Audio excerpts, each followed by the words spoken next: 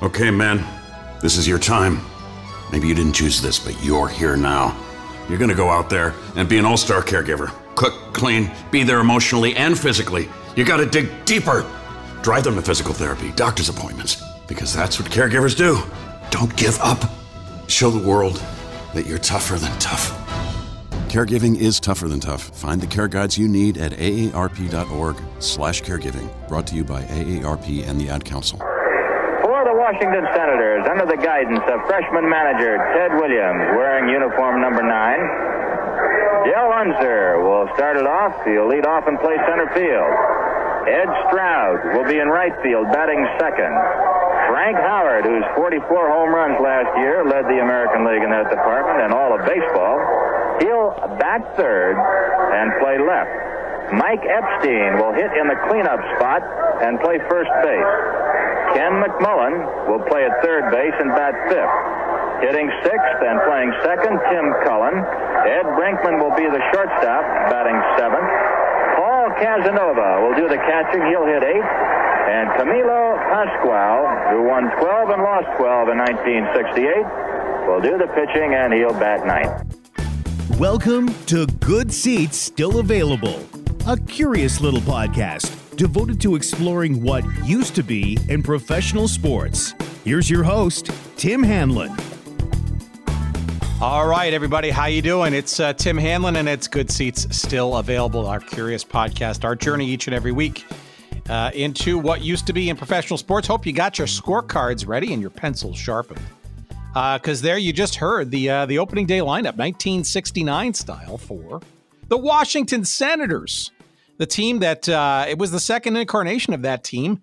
And it's our conversation this week as we circle around a year in that second incarnation, 1969 to be exact, with our guest this week, Steve Walker, as we get into a very interesting and oftentimes overlooked season of the second version of the Washington Senators. Of course, this is the version of the team that wound up, expanding to start in 1961 after the previous version of said franchise moved to Minnesota in 1960 for a whole bunch of reasons, some of which we'll get into in our conversation with Steve in just a few moments.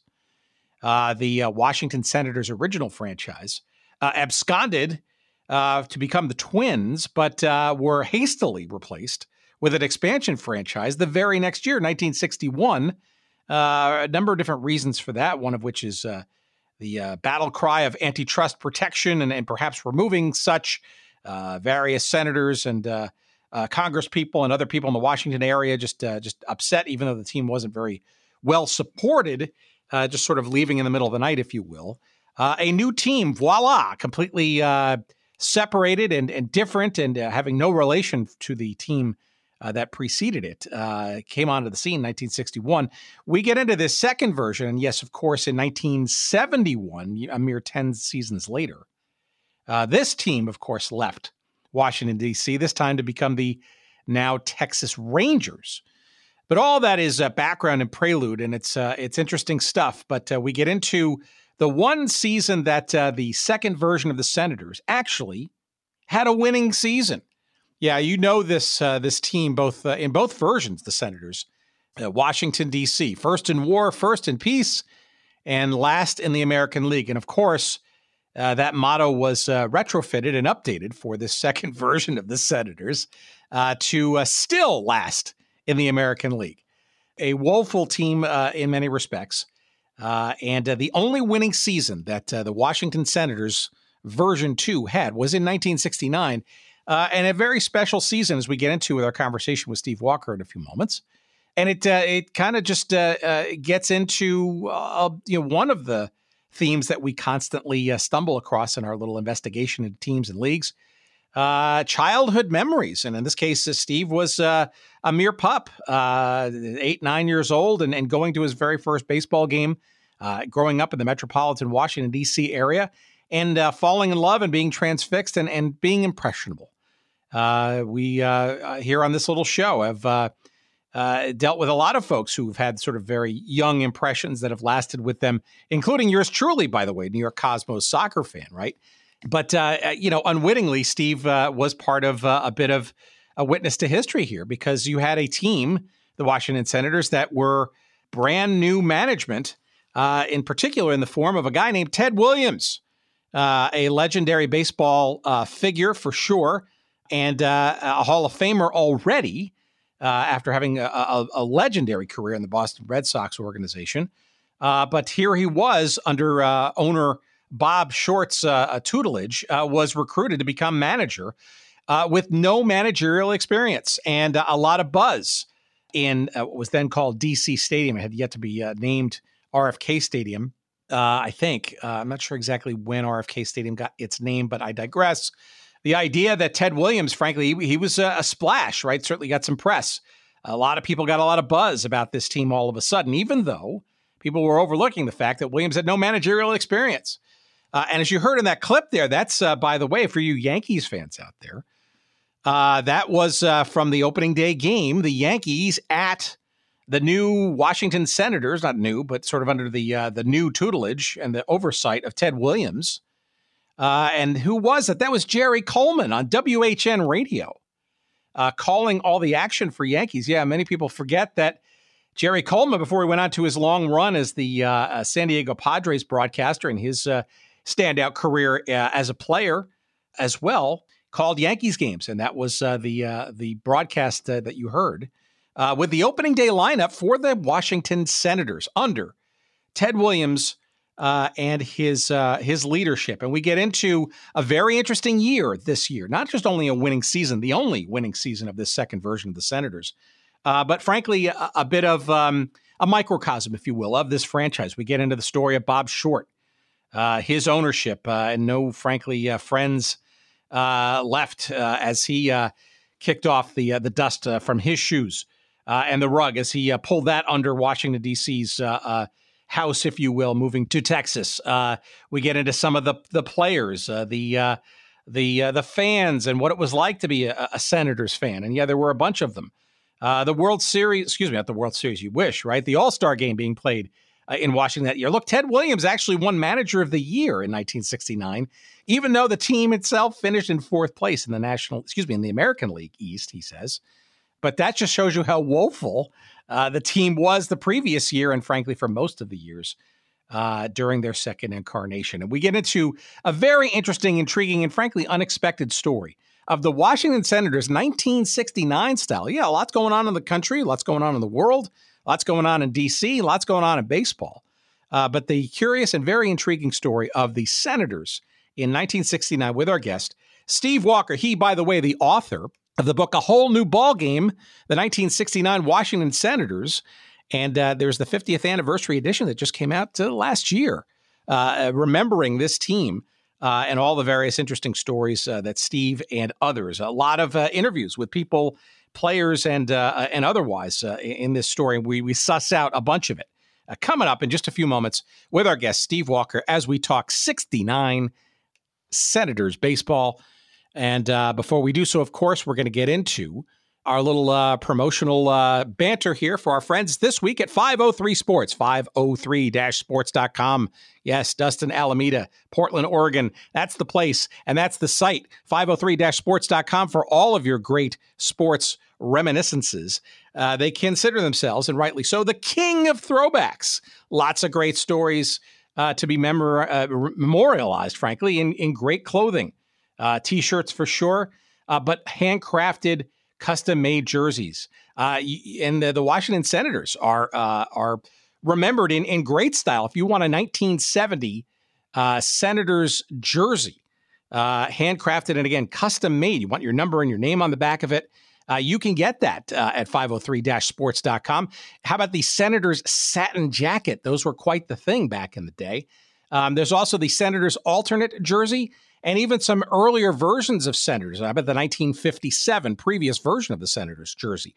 All that and much, much more, not just in Senators garb, but all kinds of garb at 503 Sports. And again, that's 503-sports.com. And of course, a promo code awaits you when you see that little box pop up after you've chosen all your items, Senators or otherwise. And that promo code is SEATS, S-E-A-T-S, plural. Yes, SEATS.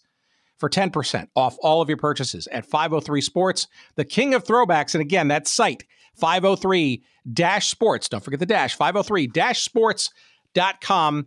And promo code is SEATS. We appreciate Dustin, his team at 503 Sports. We appreciate you giving them a try and, of course, continuing to listen. Here comes our fun chat, our unexpectedly interesting. Well, I knew it was going to be interesting, but I learned a lot because, again, sort of you kind of stumble across like, okay, 1969, the Washington Senators, all right, fairly middling season, right? They finished some 20-some-odd games behind the Baltimore Orioles, who won well over 100 games that season. Well, no, it was actually quite interesting because this was the year of Ted Williams, and nobody expected anything from the Senators, and they had quite the buzz that year.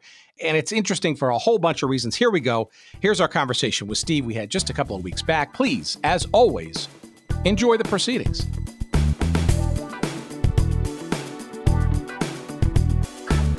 So maybe to get our audience warmed up, how does this sort of hit your radar? Like in what sort of personal or professional or just geographical, whatever, why this situation, why this year, and why this team?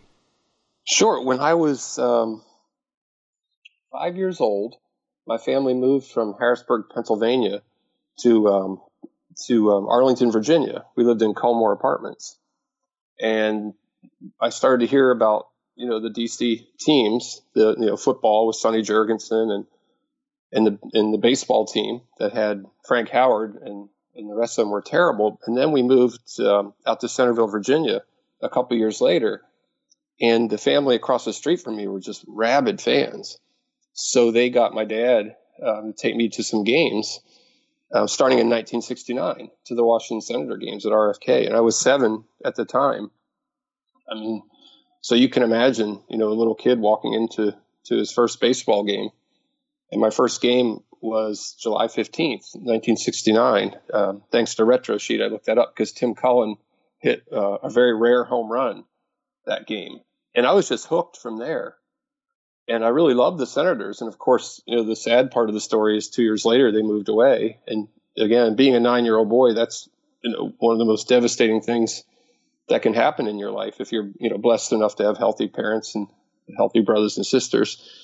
So that got me hooked. And then about 1995, 96, when the government shutdown happened, I was working for the Commerce Department, and I got a little bit nostalgic for those old days.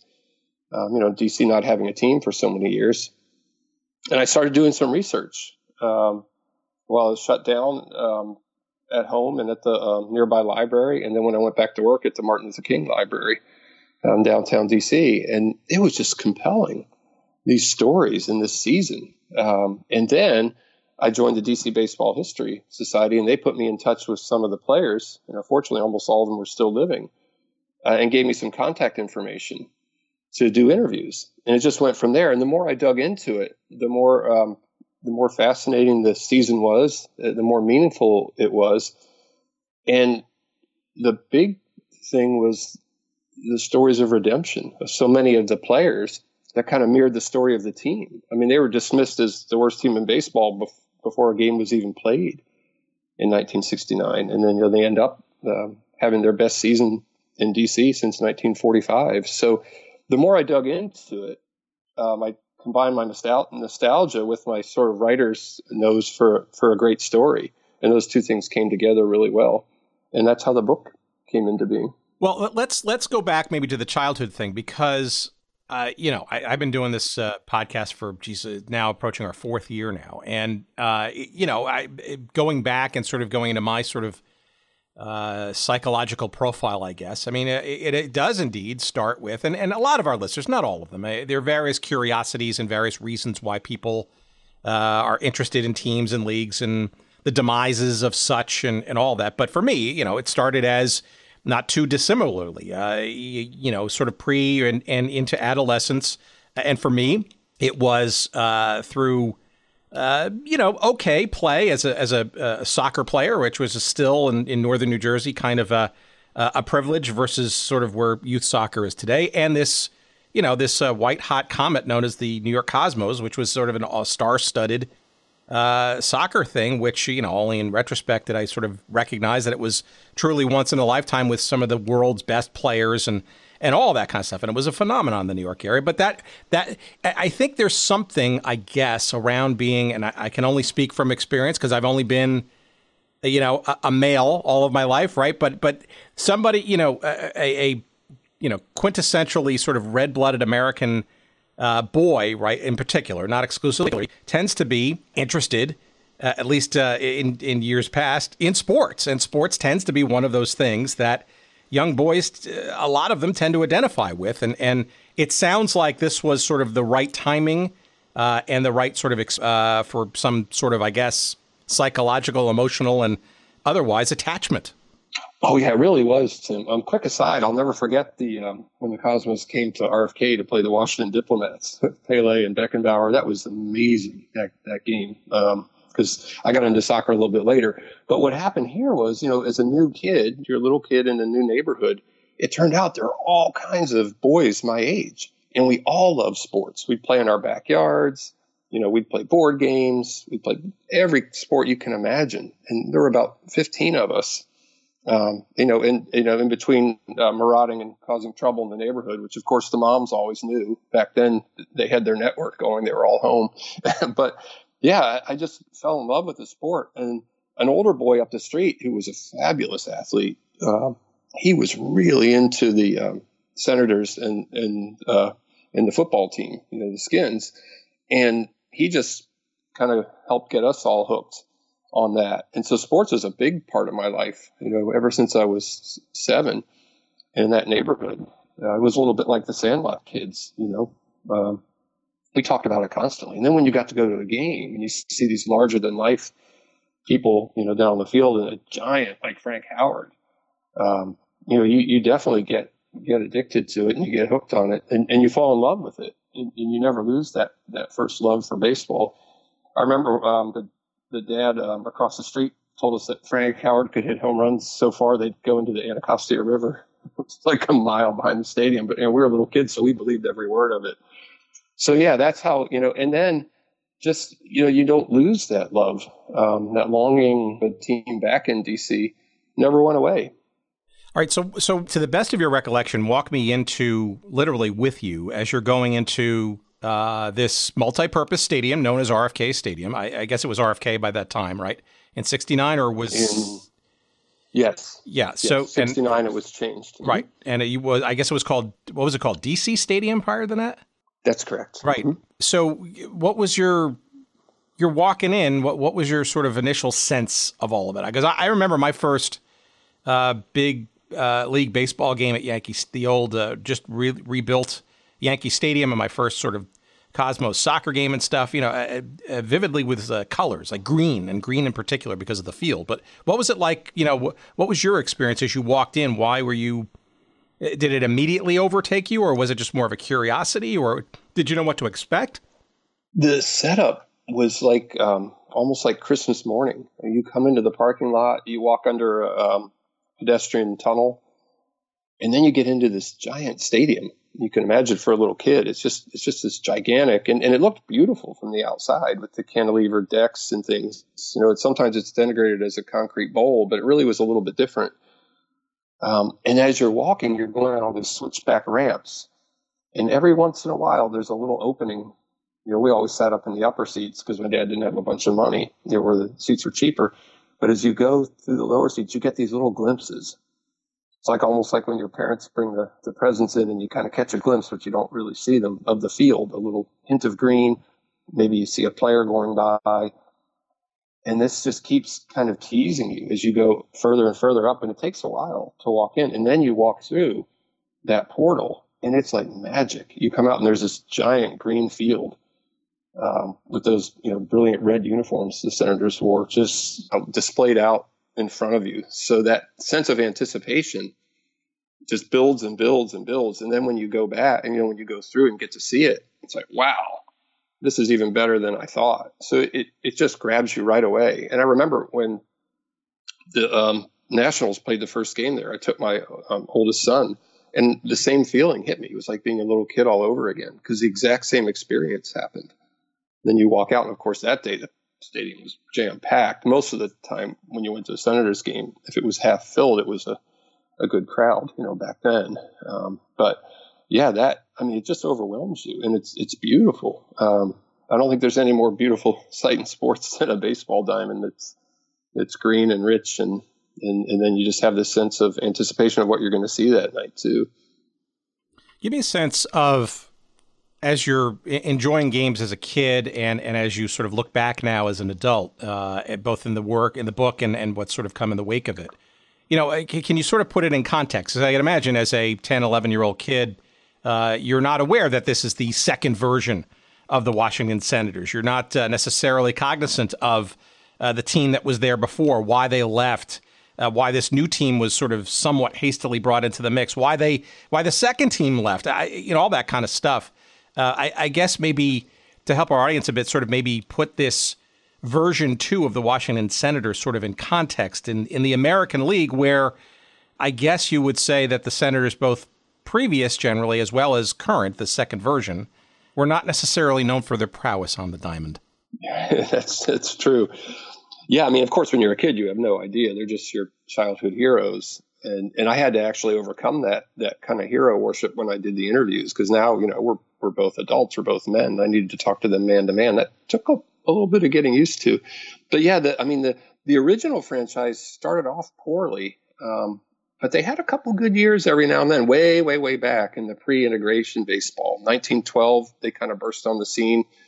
They had, of course, Walter Johnson was always a draw. And then in the, early 20s to 24, they were world champions. Into 33, 24, 25, and 33, they won the AL pennant. Won the World Series once. But then they sort of fell on hard times. They didn't ever really have a lot of money. And the other thing is, Clark Griffith was quite an innovator, but it was kind of a mom and pop shop baseball team. And then the really ironic thing is, of course, they couldn't scout. There was no draft. They could never keep up with the Yankees. Nobody really could in the American League. But they had Joe Cambria, who was really a groundbreaker in getting Cuban players. Now, of course, he had to, make sure they had light skin and make up backstories that they didn't have any African blood, with all the prejudice back then. But on the other side of it, for some reason, even after baseball integrated, they were really reluctant to add black players. They never really had more than one or two on the team, and of course, the football team had the same issue. And DC, for some reason, which I think is really pertinent with what you're seeing today, was seen as a Southern town with really, really strict racial divides, even though it also had an amazing, black component. Howard University, a real strong middle class, but they just never came together. The Grays were the Negro League baseball team that played there. There was some talk of recruiting, but it never happened. And that really, I think, hindered the Senators. It was a real contributing factor to their terrible records. Yeah, 1945, they won 87 games, and they didn't come close to that again until 69. And so that's a long time to have a bad team. So I think low budget operation, not a big stadium, that racial prejudice, in some ways they were tying their own hands, and they just weren't ever very good. And of course, that first iteration left. Again, it's amazing how history comes back around. Calvin Griffith, just had his bust or his statue removed from the Twin Stadium, and he was quite open. The reason he moved the Senators after he took over, he was an adopted child of Clark, was he wanted to go to a place where there weren't as many black people. Just very, very sad. And the team was just starting to get good too. They had Killebrew, they had drafted Carew, Jim Cott. 5 years later, they're in the World Series. The second iteration was they were hastily assembled, partly because Congress said, look, if you take a team out of D.C., you can say goodbye to your antitrust exemption. And so they scrambled. And of course, they had to add that second team. the LA Angels, California Angels. But I mean, they just were terrible. You know, the expansion draft was just dregs. It wasn't like you had today where they try to help them get started. The Senators didn't really invest in the farm system. So, yeah, they really, really struggled the second iteration. And a lot of people didn't really adopt them. They were a little bit resentful that the American League dropped this terrible team, again, with pretty cash-strapped owners onto them. And then here comes Bob Short in 1969, outbids Bob Hope with a heavily leveraged $9 million. It's funny, $9 million bought a baseball team back then. Hard to imagine now when they're worth billions. But he buys the team. And he knows that the lease with the D.C. Stadium Authority expires on September 30th, 1971. So I think from the get-go, Mr. Short, who's kind of the Dr. Evil of the story here in D.C. baseball, was making overtures to other places and especially Texas. I think right from the start. He also did things like raise ticket prices very high, changed the stadium. If you look at pictures, you'll see a lot of people in the upper deck and barely anybody in the lower. Like, what is going on there? Well, upper was the only general admission, and the ushers were really, really strict about not letting you down there. I can tell you because we tried. My dad and I tried to sneak down, and it just wasn't happening. So it was quite sad. They never really had good, strong ownership after Clark Griffith passed away. And you hear a lot about they didn't support the team, but they never really had a team worth supporting, if you think about it. So I think the fans get a bad rap sometimes. I think there were other reasons the teams left that really weren't the fans' fault. So 69 was like the one shining season that gave people hope for the future in the midst of a lot of badness. Yeah. So, I mean, so the short story is pretty interesting because, this is the guy who kind of, was responsible for the Lakers going from Minneapolis to Los Angeles before signing them to Jack Kent Cooke and then sort of the ongoing giganticism, I guess, of that franchise in the years to come. And then, it seems like that sort of battle, I guess, for this expansion franchise with Bob Hope seems interesting, but it seems like now, I guess, in retrospect, this is kind of something that maybe Short kind of had sort of experienced before, the idea of understanding the value of a franchise and relocation and the valuations of such. And, the beginnings, if you will, of the big money sort of, and frankly, if he's borrowing heavily to purchase this franchise, it would seem, I guess, sort of in retrospect, after coming into this franchise, that he was probably, to your point, already looking about where and how to maximize value for this. And it sounds like the rumblings of maybe in another location other than D.C. were well underway by 69 when you became, interested in the team. Oh, absolutely. I mean, at the end of spring training in 69, you've got an exhausted club. I mean, they played a lot of games back then, and spring training dragged on forever. They had about a week off at the beginning because that was the first baseball strike. Interesting. Marvin Miller had just taken over with the Players Association. And what they got was shorter pensions, which will come into play later for a lot of the guys on this team that helped them. But just as an aside, but it was a long spring training. They're exhausted. And Short books 2 exhibition games at Turnpike Stadium in Texas, moves them from New Orleans, where the field is declared unplayable by his groundskeeper, which was kind of shady. And so they play in this dusty, horrible stadium, 2 games, only 9,000 people show up. But that's when I think the conversations, if they hadn't started earlier, where they really, really got going between Tom Vandergriff, who was really instrumental in getting a team to Texas. He was really passionate about that, and Bob Short. And you're right, Short was in some ways ahead of his time in understanding if you take on debt to buy a franchise, if you can move it to a city that's desperate for a team, you make your debt back and then some with the sale. So he was able to raise capital for his trucking firm that way for both the Lakers and moving the Senators. And he didn't particularly care about the sad fans he left in his wake. He was well connected, though. He was chairman for a while of the Democratic National Committee. He went to Georgetown Law. So he did have some connections to D.C. His home was Minnesota, ironically enough. But he's very persuasive too. And you'll see that, later in this story. But people didn't think Congress would let him move the team, and the DC fans and the government were kind of apathetic that it's not going to happen. And they really underestimated his persuasive powers. So, I mean, that's an interesting part of the story of this 69 season. Short was really good at getting people to do what he wanted them to do.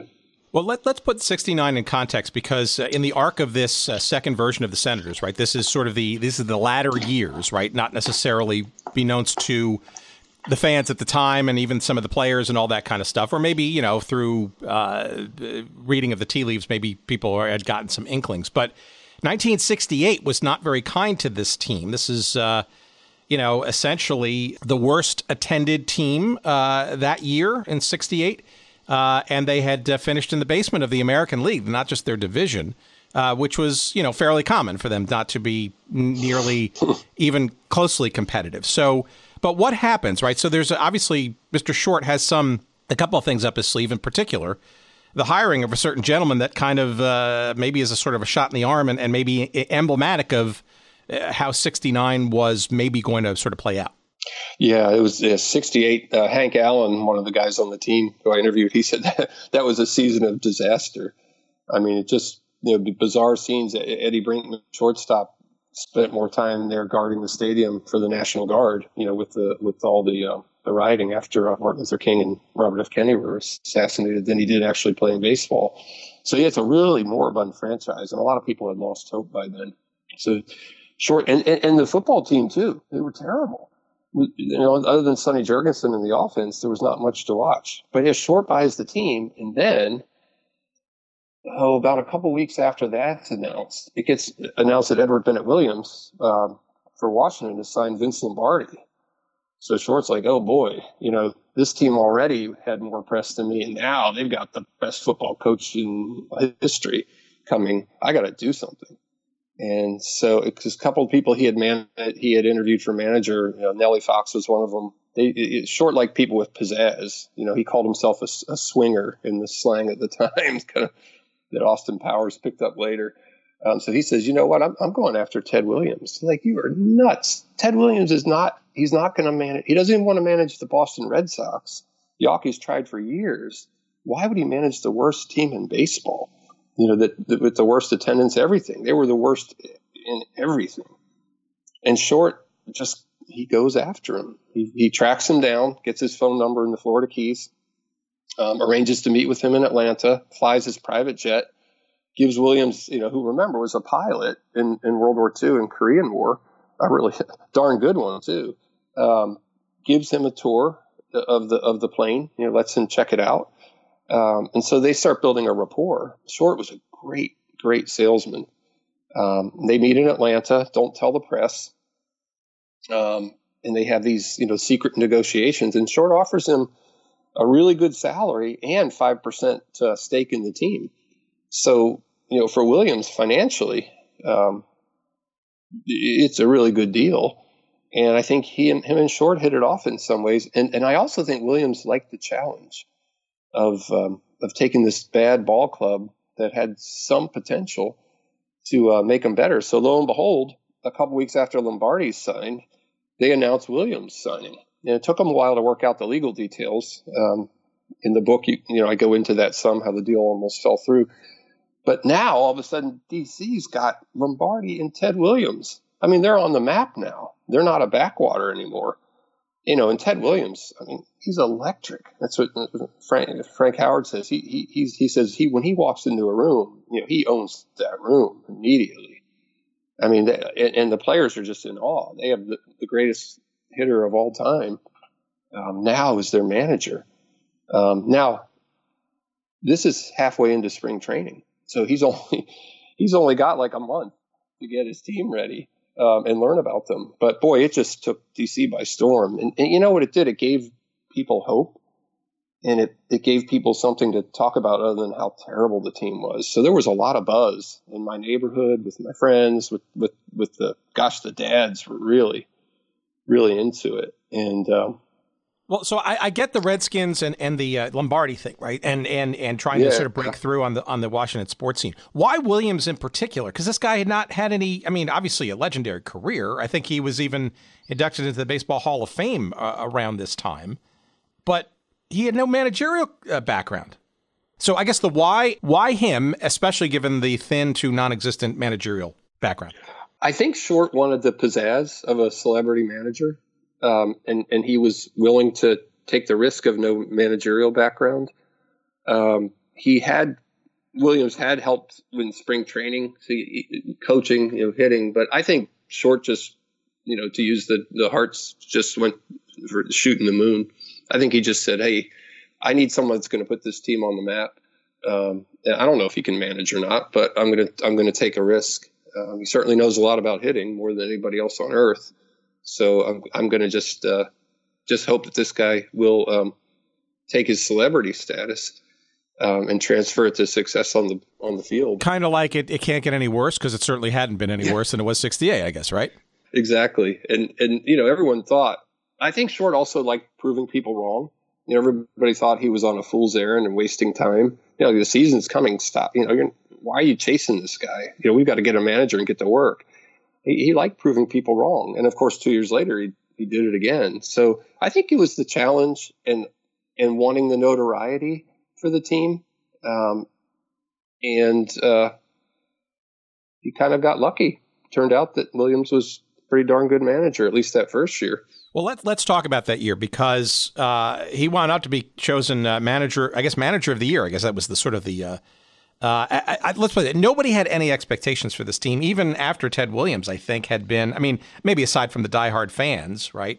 And hope was certainly there. But when it came to projections and the on-field talent, and you were mentioning sort of a poor, all those things. It just, and the year prior, it just seemed like that nobody was expecting anything from this team yet again. That's true, Tim. I mean, they didn't add any player of note. It was pretty much the same roster as 68. So there was really no hope. And then when they split the divisions, they get put in with the teams that finished in the top 5 the year before, in the American League East. So you got the defending champion Tigers, Red Sox of 67, Orioles of 66. You have, 3 defending champions, Indians who had a good year, and then the Yankees, who were kind of falling on hard times, but they had the legend. So everyone thought, man, they got to play 90 games against these teams. They're dead. I mean, they don't have anything except Howard. But what Williams did was he brought out the best in this team. And a lot of people focused on the hitting, and it's definitely true. I mean, if you look at Frank Howard's statistics before 69, you'll see an undisciplined slugger that struck out a lot, struggled to get on base.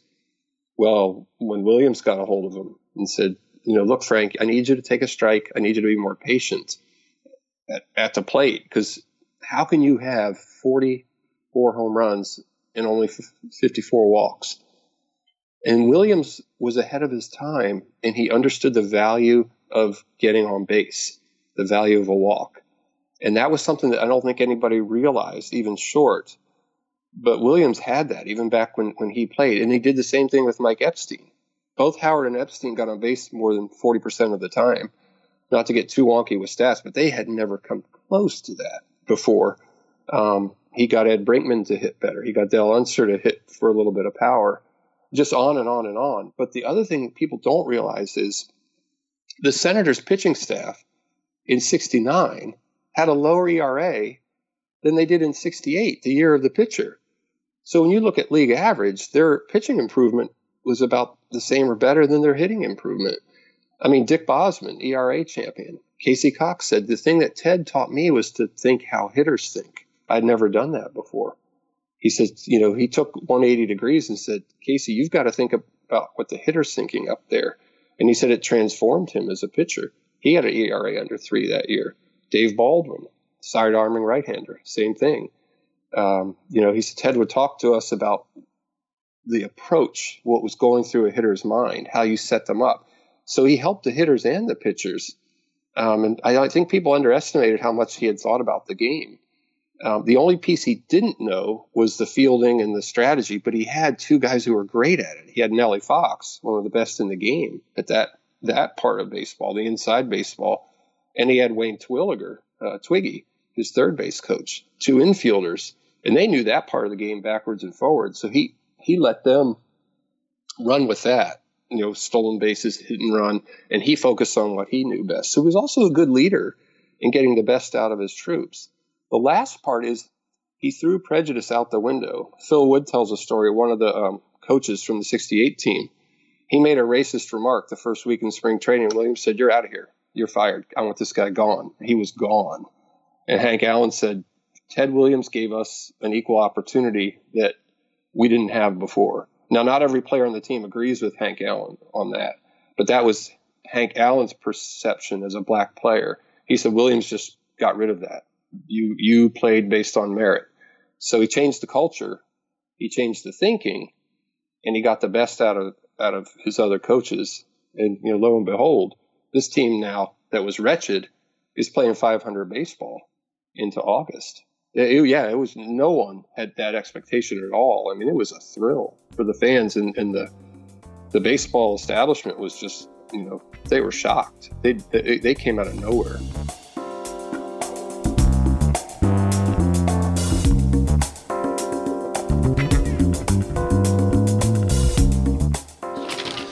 Okay, what's this? Yes, the new book by Diane Shaw. I am happy and ecstatic to recommend it. It's called A Farewell to Arms, Legs, and Jockstraps. Who is Diane Shaw, you may ask, and what's it about? Well, Diane Shaw is a writer of mystery novels and biographies and other great works. But before that, you may have known her in the 1960s and 1970s as the pioneering female sports journalist that kind of broke through the barriers, the glass ceilings, if you will, becoming really the first major national newspaper sports columnist who happened to be female at the Los Angeles Herald-Examiner, for that matter. And her book is just chock full of great anecdotes. It's a memoir of all of her trials and travails, shall we say, in trying to cover sports in this country as a woman. Back in the 60s and 70s, you young whippersnappers, you have no idea how challenging it was. And there's a whole generation and then some of female sports reporters and columnists and writers and on-air personalities who can owe their careers to the doors that she just plowed through back in the day. And some great stories and some great anecdotes. And one that we especially love features a certain United States president and some interesting times when he was running a team and then trying to bulldoze his way through the old USFL, the New Jersey Generals in particular. I'm not going to repeat the story here. It's well worth the price of admission in this book alone. And we highly encourage you to check it out wherever fine books are found. It's called A Farewell to Arms, Legs, and Jockstraps. It is published by the Indiana University Press and their imprint Red Lightning Books. And we thank both of them for offering our listeners an exclusive free chapter download right now. All you have to do is visit this little website. And I'll repeat it again because it's a little clunky. And you're going to get a free special sneak peek, free chapter of the book, A Farewell to Arms, Legs, and Jockstraps. Just go to this website, iupress.org/jockstraps-good seats.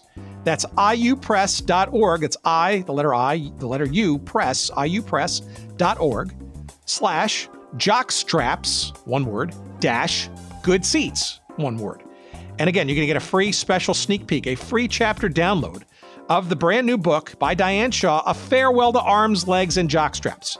If you don't remember that URL, we'll have a link to it on our website at goodseatsstillavailable.com off of this episode. And you will enjoy this book. I guarantee it. And I appreciate our new friends at Red Lightning Books and Indiana University Press, hard to say, for their sponsorship and bringing our attention to this great book by Diane Shaw. He says, A Farewell to Arms, Legs, and Jockstraps. I know you'll enjoy the free sample, and I know you'll enjoy the book. Try it out, and as they say, you'll be glad you did. All right, back to our conversation. Here it comes.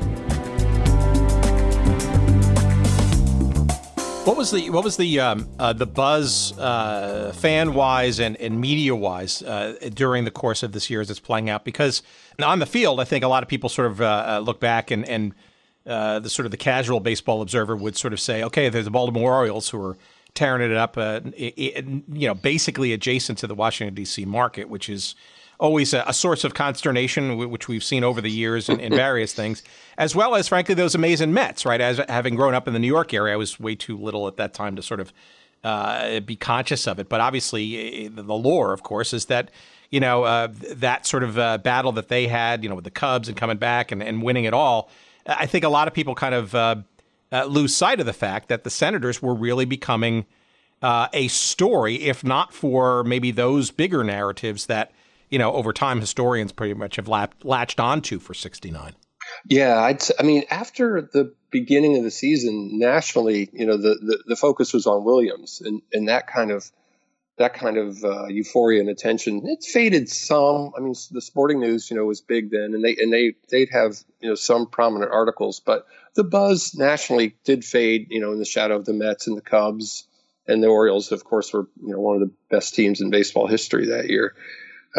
But locally, the buzz continued. I mean, back then, the Baltimore and Washington were not as close together culturally or in any way. I mean, it was unheard of for us to go to Baltimore back then, and we never met anybody, kids from Maryland.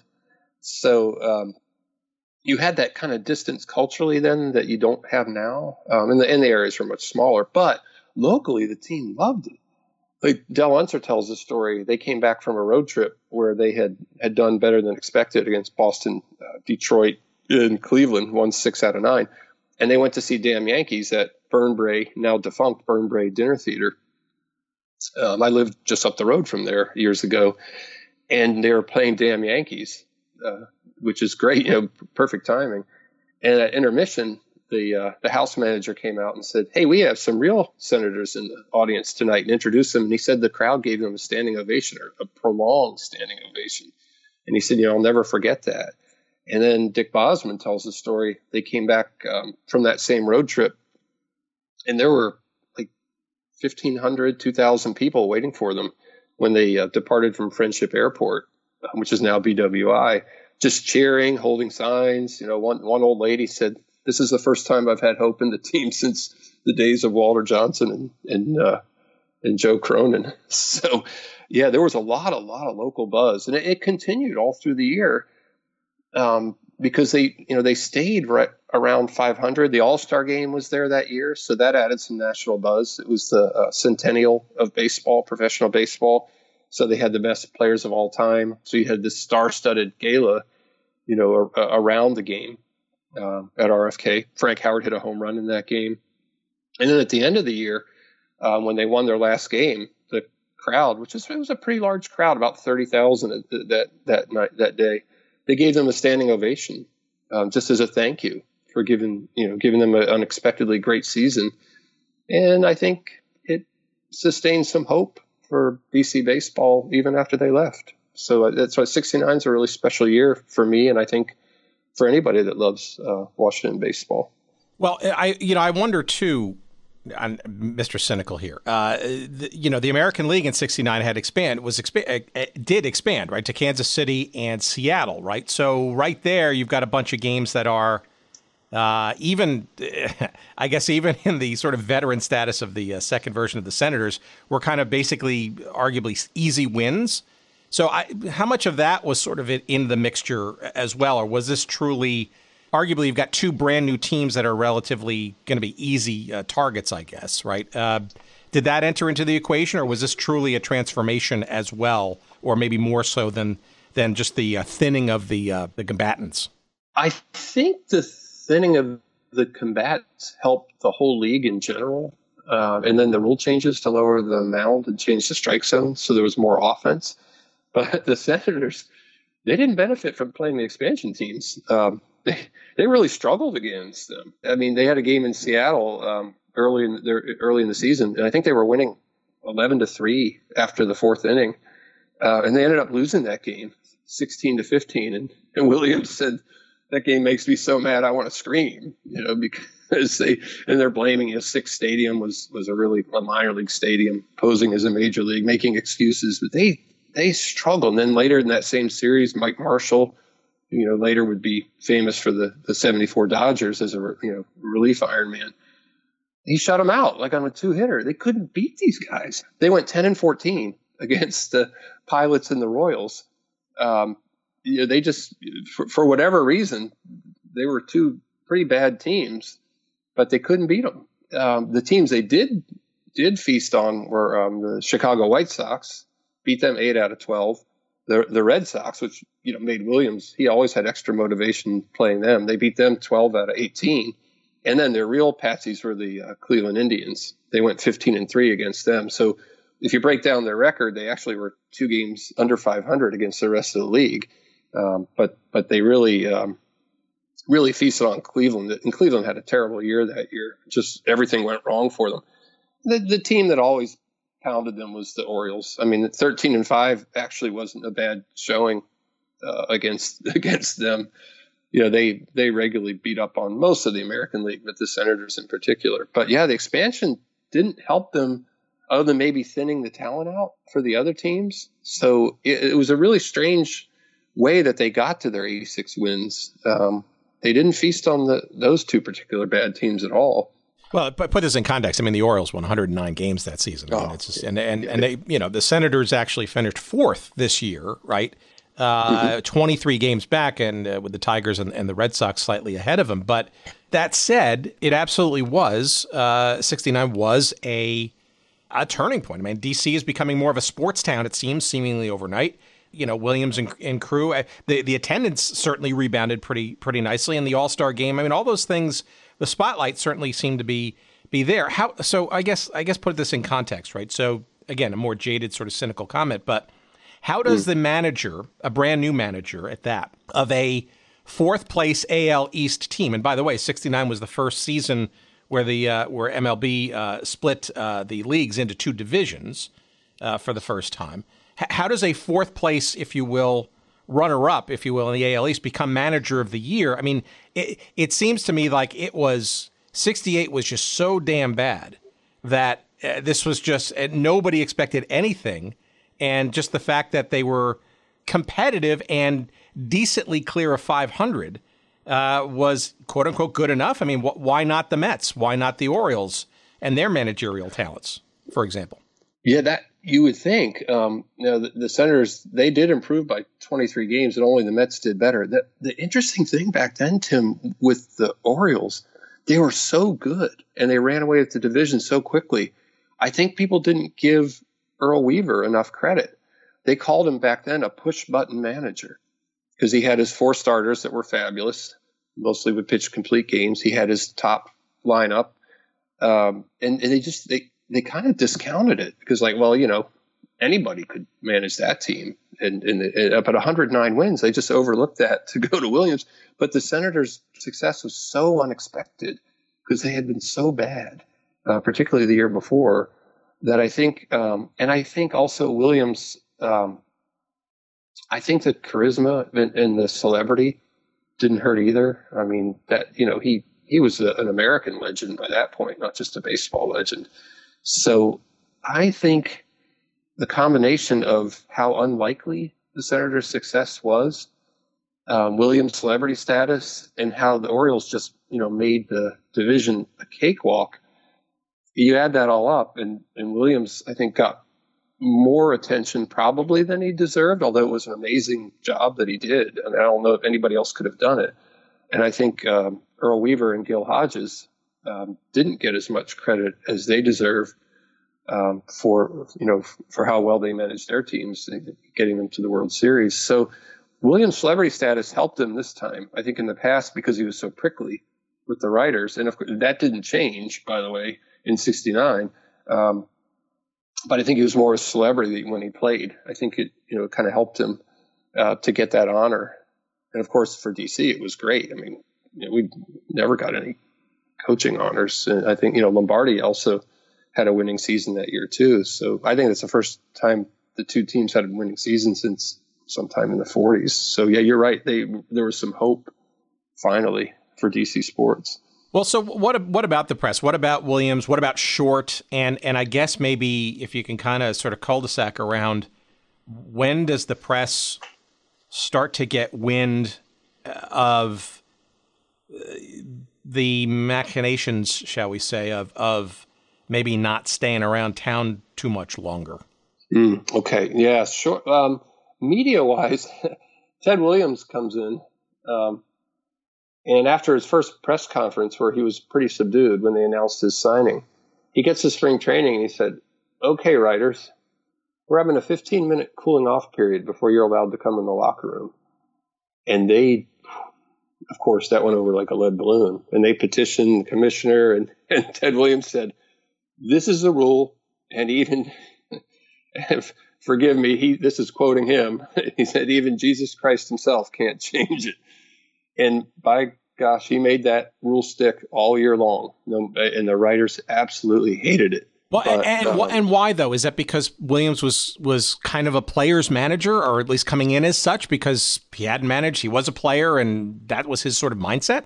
Or was it a distaste for the press, and he just kind of manufactured a reason for that? I think it was a distaste for the press, because I think in his playing days, he probably said things that he wished he hadn't said, because they were bursting into the locker room right after the game in the heat of the moment. So he wanted to protect his players from that and himself. I think so. Of course, the media didn't want that. The writers didn't want that, because that's the good stuff. Once everyone calms down, they're going to do the Nuke LaLoosh thing. Well, I just want to help the team, play a good game. Other people, the kind of, if you watch Anthony Rendon do an interview today, it's kind of that, the cliches. And so that makes for boring copy. So, I think that's why. Now, as to the machinations, it was really early on. William Gadea, who just passed away, great writer, longtime legendary Washington Post sports guy. Yeah. Yes, just a legend. He sniffed out when those first games were in Texas that there were some machinations going on. Now, it kind of got lost in the euphoria of how well the team was playing. But then when the season rolled around to 70 and they go back and play these exhibition games there, he starts to kind of be like a bloodhound on this story. And so by 70, the press, Gildea, Shirley Povich, who was still writing back then, they're on to this.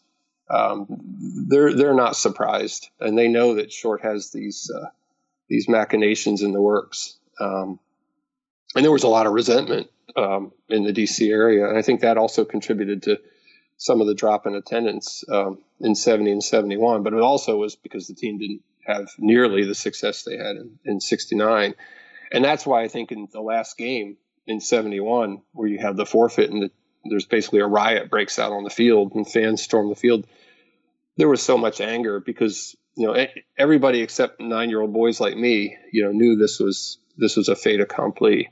And they were really, really angry about it, to the fact that when, the Short Stinks banner in 69, when they closed RFK in 2007, some of my DC baseball history friends unfurled a banner that said, "Short still stinks." And it was up for about 30 seconds till the Nationals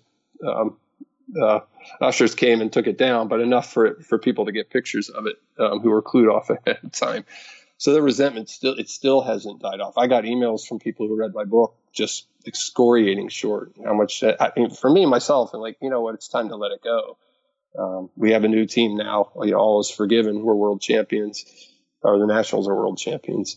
But like I say, he's really the villain in this piece, because all behind the scenes, he's removing, in the works to remove baseball from DC, and boy, it was gone for a long, long time.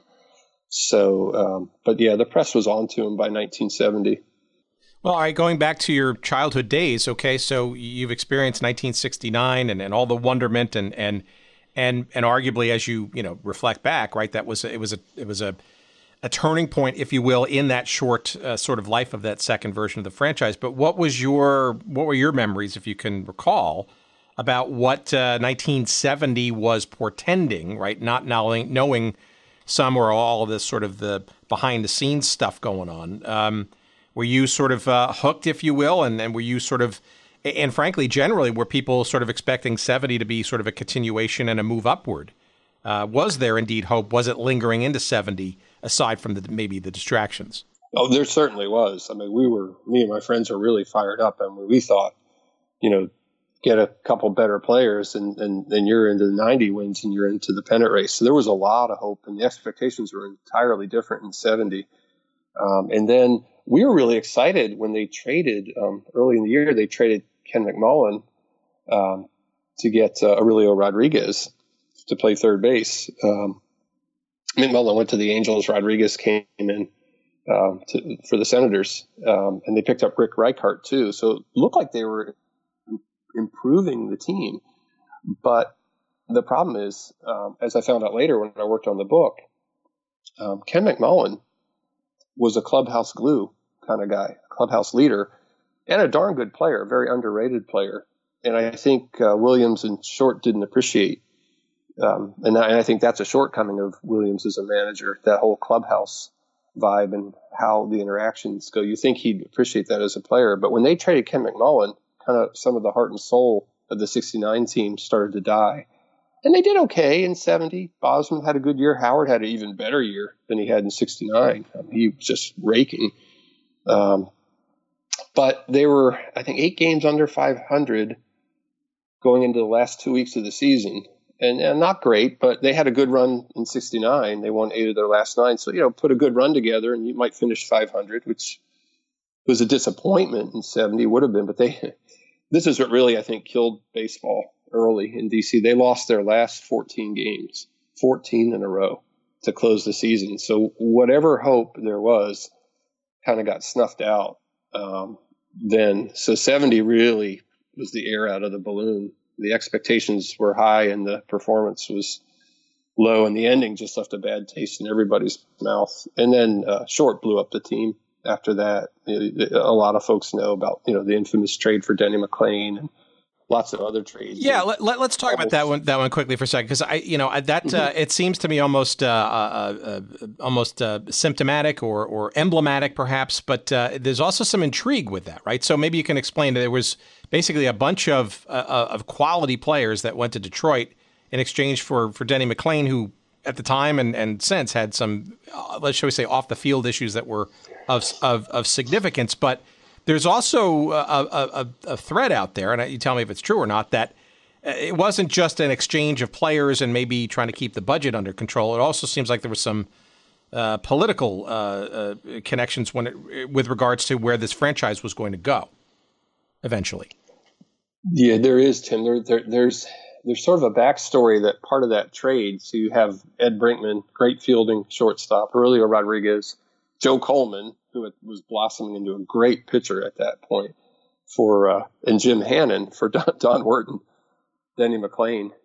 It wasn't a good trade. Although McLain had a decent year in 70, but almost everyone in baseball knew his arm was shot. But the legend is that part of the deal was the Tigers owner would vote yes when Short wanted to move the team. And the final vote ended up being 10-2, and I think it had to be 9-3. So that helped put him over the top. I couldn't find anything in my research to confirm that, but a lot of people say that happened. People like Phil Wood, who was the dean of DC baseball. So I'm inclined to believe that was kind of the shady machinations of the deal. And then McLain was quite a rebel. He led clubhouse rebellions. Bernie Allen, who was on the team in 69, good left-hand hitting second baseman, he told me a great story about how he and Denny McLain went to play golf one morning, and Joe Camacho and George Soucy, coaches on the team, their job was to tail these guys because Williams had a no golf rule, $10,000 fine, which was big money back then if you were caught golfing. McLain's like, screw Williams, we're playing golf. So they leave the hotel, get in a cab. Soucy and Camacho get in a cab and follow them. They go to this is in Kansas City. They go to a office building, walk through the lobby, out the other end, get into another cab, and go to a golf course. And he said the coaches were asking every golf course in the area if McLain and Allen were playing. And, of course, McLain gave the golf course owners some money and tickets to the game, and they played under assumed names, so they could never finger them.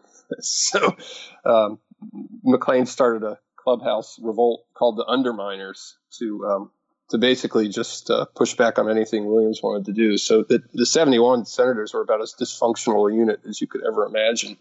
And McLean was the ringleader, most definitely. And he couldn't pitch anymore. I mean, his arm was shot. And, he just gave up a lot of home runs, and it was a disaster. Did you go to games in 71?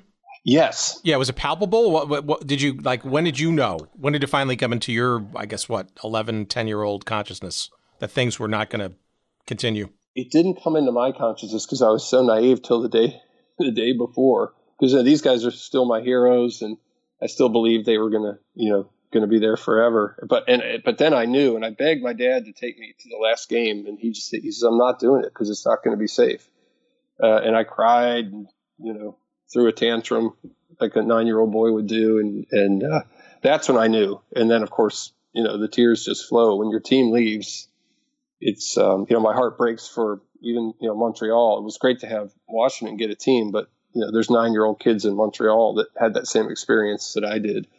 And it's really, it doesn't go away, surprisingly enough. You think that it would, but that kind of sports scar on your memory remains. And that's when I knew. And at the time, I was, again, fortunate enough not to have any other tragedy in my life. That was devastating to me. So as you went back into this story then, and as you sort of, to your point earlier, try to be a bit more, shall we say, objective and mature in your conversations with the various folks involved that you had access to, were you able to square, those sort of childhood memories and perceptions with the realities? And it sounds like, again, you still have that sort of scar, right? But scar implies there at least is some healing, so to speak, right? So I guess my question somewhere in there is, do you kind of understand some of the dynamics better, or do you still, because of the rawness and purity of your fandom at the time and your delicate age, if you will, that it really kind of won't heal or it is still stinging? I'd say it's healed. It's still hard for me to understand the justification Short had for moving the team.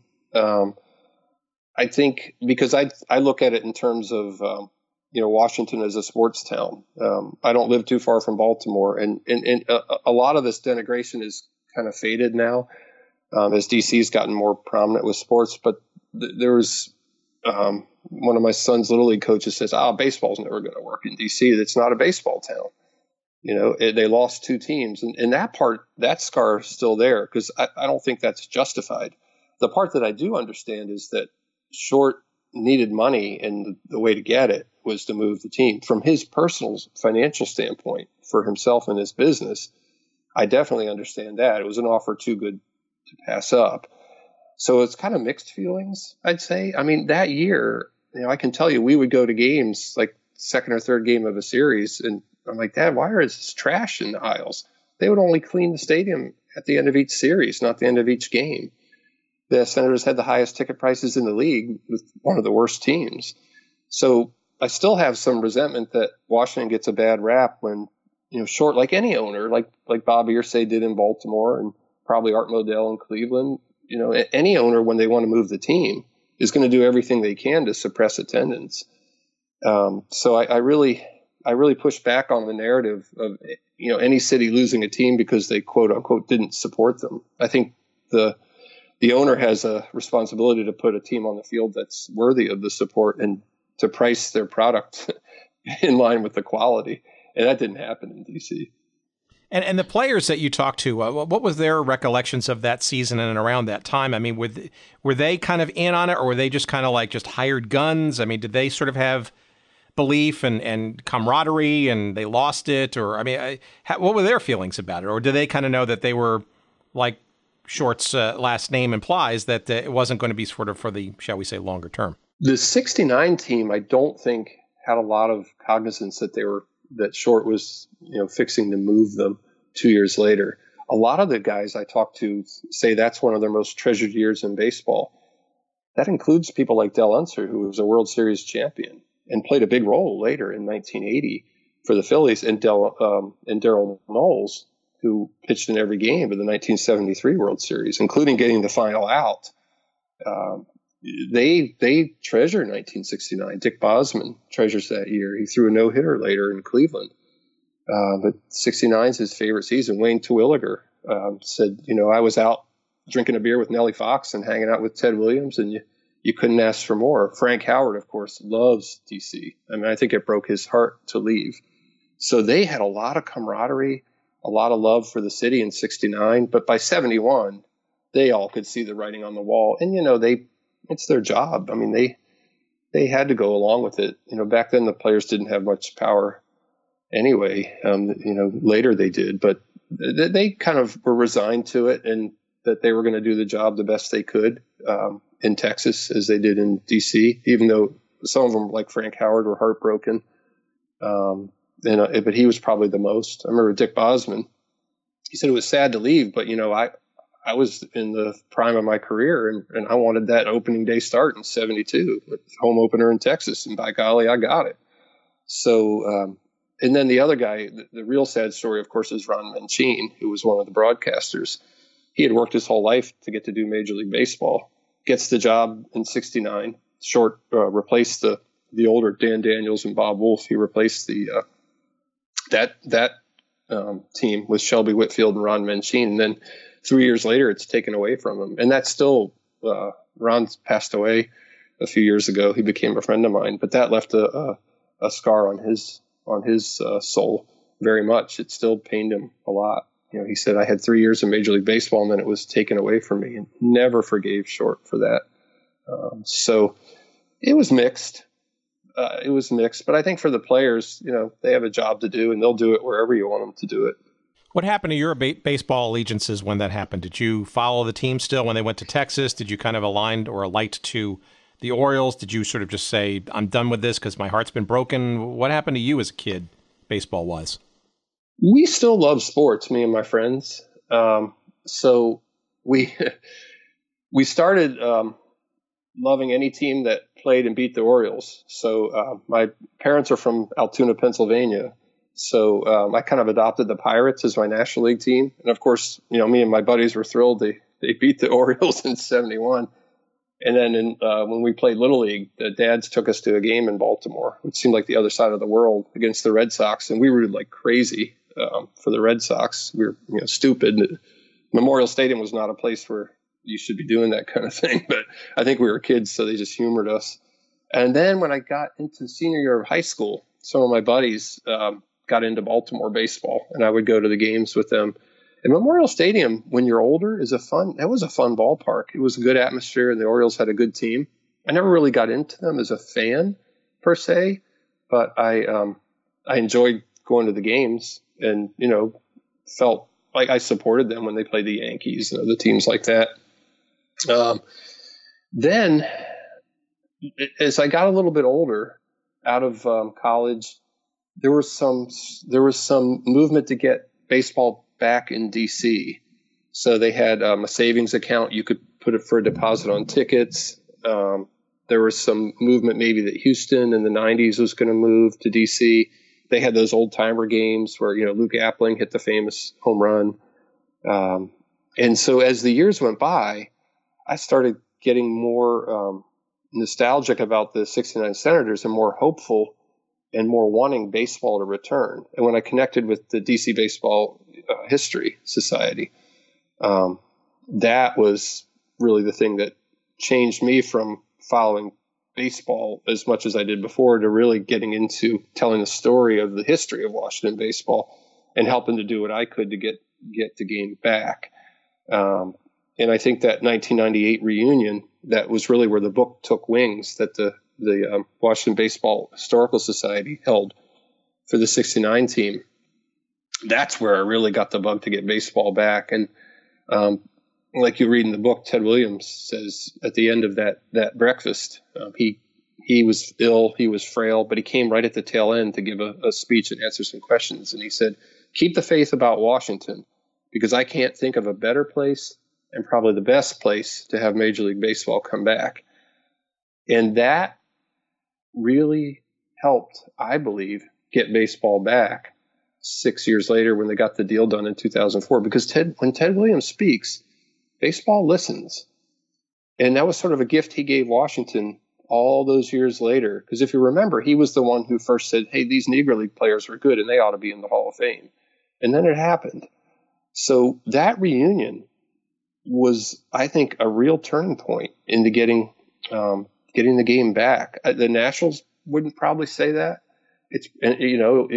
But I think Williams' quote there went a long way to getting some attention to say, you know what, this market's probably pretty darn good, and maybe even though Peter Angelos won't like it, we ought to put a team there because we're going to make big bucks, and they have. Baseball has. So again, Williams was the visionary, and when he speaks, people listen. All right, last question, and then I'll let you promote. Give me a sense from your perspective, either in reality or perception. Where does this second version of the Senators' heritage, history, lineage, even stats, fandom, where does it live on? Is it gone with, the franchise when it went to Texas? Is it inherited by the Nationals, that are now there, and how much reverence and or remembrance and or care does the current world champions have for it? Or is it dispersed and, if you will, proverbially gone with the wind because it went so abruptly and there was no real sort of place for it to go, given all the people that Short kind of turned off by departing? Sadly, Tim, they've kind of faded into somewhat of a baseball black hole. Every once in a while, they come back. Texas owns the records. Apparently, they have a baseball museum, or they had one at their old stadium that had Senators memorabilia and records, but I've never been there, so I don't know if that's true. I don't think they ever wear Senators throwbacks. The Nationals will from time to time. Frank Howard has thrown out the first pitch at playoff games. Dick Bosman threw out the first pitch at the last game at RFK. So they'll acknowledge the Senators' history from time to time. Frank Howard's on their sports baseball Hall of Fame. It's kind of a banner draped in front of a parking garage at the ballpark.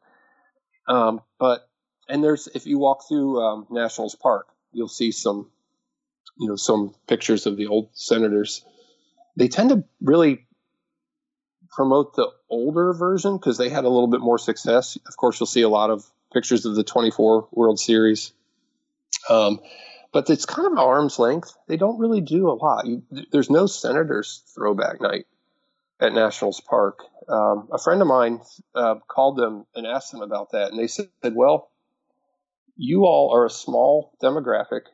You're older. I mean, because I'm soon to be 58, and I'm on the young side of these fans that remember the team, and we don't really think that's the best way to grow a franchise. And I have to be honest, they're exactly right, even though it hurts a little bit. So, and there's this great religious debate among Nationals fans now of should they or should they not embrace the Expos records. I used to be pretty strong against it, but I'm kind of ambivalent now. My main thing is that I think even though that second iteration of the Senators, other than 1969, was a pretty sad history of dysfunction and losing, I do think they're worth remembering somewhere. And so I would like to see either the Rangers or the Nationals do a little more. I don't know that they will. There's really no money in it, but I'd hate to have this team lost to history. And that was one of the big motivations of writing the book. There were so many great stories, and these men were just fabulous people who they all overcame a lot to make it to the major leagues. Just one quick example, Dave Baldwin, he got released from the Mets' lowest minor league franchise, Durham, like Class D in 1964. So most guys would have just quit, but he didn't. And he had to remake the way he pitched. He had to pitch sidearm because his arm had been injured so much he couldn't pitch his normal way. He was a big star at the University of Arizona 5 years before that. Well, he remakes himself, and he gets back to the major leagues and pitches to an ERA under 2 for the 1967 Senators, plays enough ball to earn a pension. I mean, this is a story that needs to be told. And I just didn't want those stories to die. I mean, these guys fought through a lot to have the success they did that one season. And again, some of them went on to be world champions and play a big role in that. So I just thought they needed to be celebrated and not forgotten. Yeah, and you know, we've dealt with this sort of topic elsewhere, other teams, other leagues, other sports. You know, it's not unimportant, right? And sure, nobody wants to be proverbially associated with a quote unquote loser, obviously the economics around it and stuff. But that said, it's all part of the, you know, the patchwork fabric of sports, and it's messy, but it's also, you know, ripe with, that's the word I'm looking for, history and you know, things that came before, right? And I would argue you've got current generations of fans of any team or any sport and stuff, and it's always interesting as they get older or they go deeper into the story, they sort of recognize that, you know, this franchise, this sport, this whatever, didn't just pop up overnight. There's a whole rationale for why this time and place exists where I'm in the stands and I'm enjoying this game or watching them on TV, right? And it's not just about making a buck. But yeah, I mean, I understand both the sort of negative connotations, but I also very much, and arguably this is partially why we do this show on some occasions, is to kind of not forget this stuff because it's all part of background. And you kind of alluded to it before. You sort of said it's kind of how history kind of does come around and repeat itself on a lot of different fronts. It certainly happens in sports, right? And the joke I have sort of with folks about this little show is that it's kind of evergreen because there's always great stories that need to be remembered, but interestingly, we're always making more. There's plenty of other leagues and teams and stuff that are going to go kaput for whatever reasons, or you know, and some of the reasons, the rationales are actually the same, economic and political and all of it. And I don't know, you'd hate to lose any of this stuff to history because the people specifically involved with it, but the team and the city, right? DC's not going away, and it's part of its sports history. And Tim, I think that's so important. I totally agree with you. I think as sports fans, as people, and as a nation, if we forget our history, we're the poorer for it. And I'm really glad that you're doing your part to keep the history of these teams like the Washington Senators and others alive. I think it's very important that we do that in so many ways. And you can see, you know, the consequences for sports and other parts of the country of forgetting that. So thank you.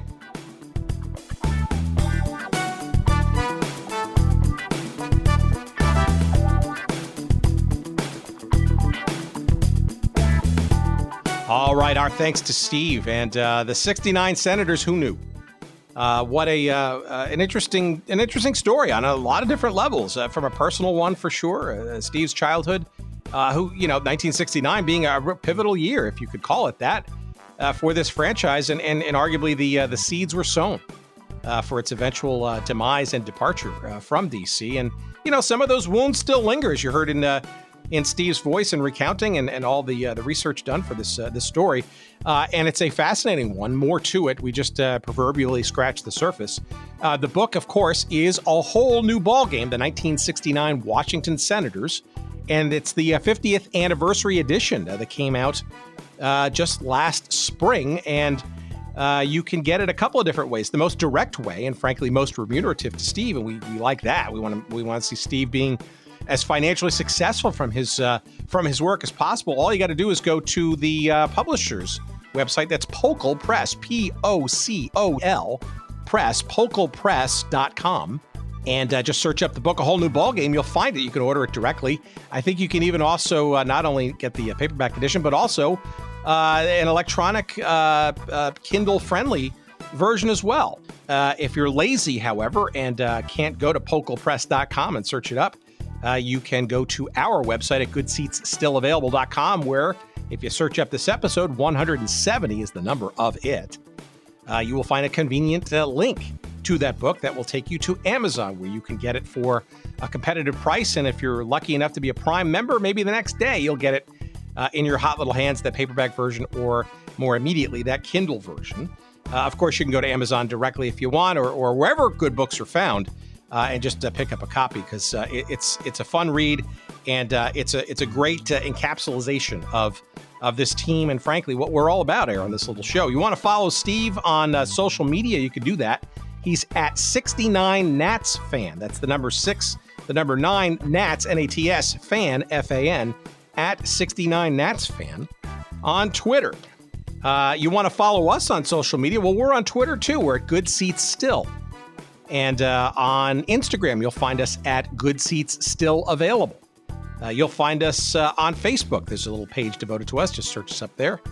And all the other stuff you want to do with our little show, you can do that, again, on our website at goodseatsstillavailable.com.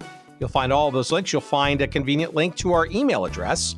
You want to do that directly, then you can do that, too. It's hello@goodseatsstillavailable.com. If you want to get our weekly email newsletter, go to the website. Just search up, I think it's the follow button. One of the buttons there. You'll see it. There's a little convenient box. You just fill in your name and your email address, and we'll get you hooked up for every Sunday. Usually, we send out that note. It's just to give you a little heads up on what's going to be the next episode that week. What else? Jerry Payne. You know him. You love him. You can't live without him. And Jerry Payne Audio Excellence is the firm, and it is also the expertise that you don't sort of overtly understand or hear, but indeed it is the only reason that we sound somewhat comprehensible and enjoyable. Lord knows we stumble our way through our episodes each and every week, but Jerry does a yeoman's-like job every week putting our pieces together, and we appreciate, as always, his fine services. I think that's it for this week. I don't have a clip for you at the end. We struggled mightily to see if there was a second version of the Washington Senators theme song. There was none to be had. And although I'm sure we'll get emails, somebody will have some audio clip or some kind of ditty that they may remember, perhaps an old Warner Wolf calling a game where he might have sung something, who knows, but during these Senators years. But we appreciate your listening, as always. Thank you, as always. Take care, and we'll talk to you next week, God willing. And until then, please be safe, everybody, and we'll see you soon. Bye-bye.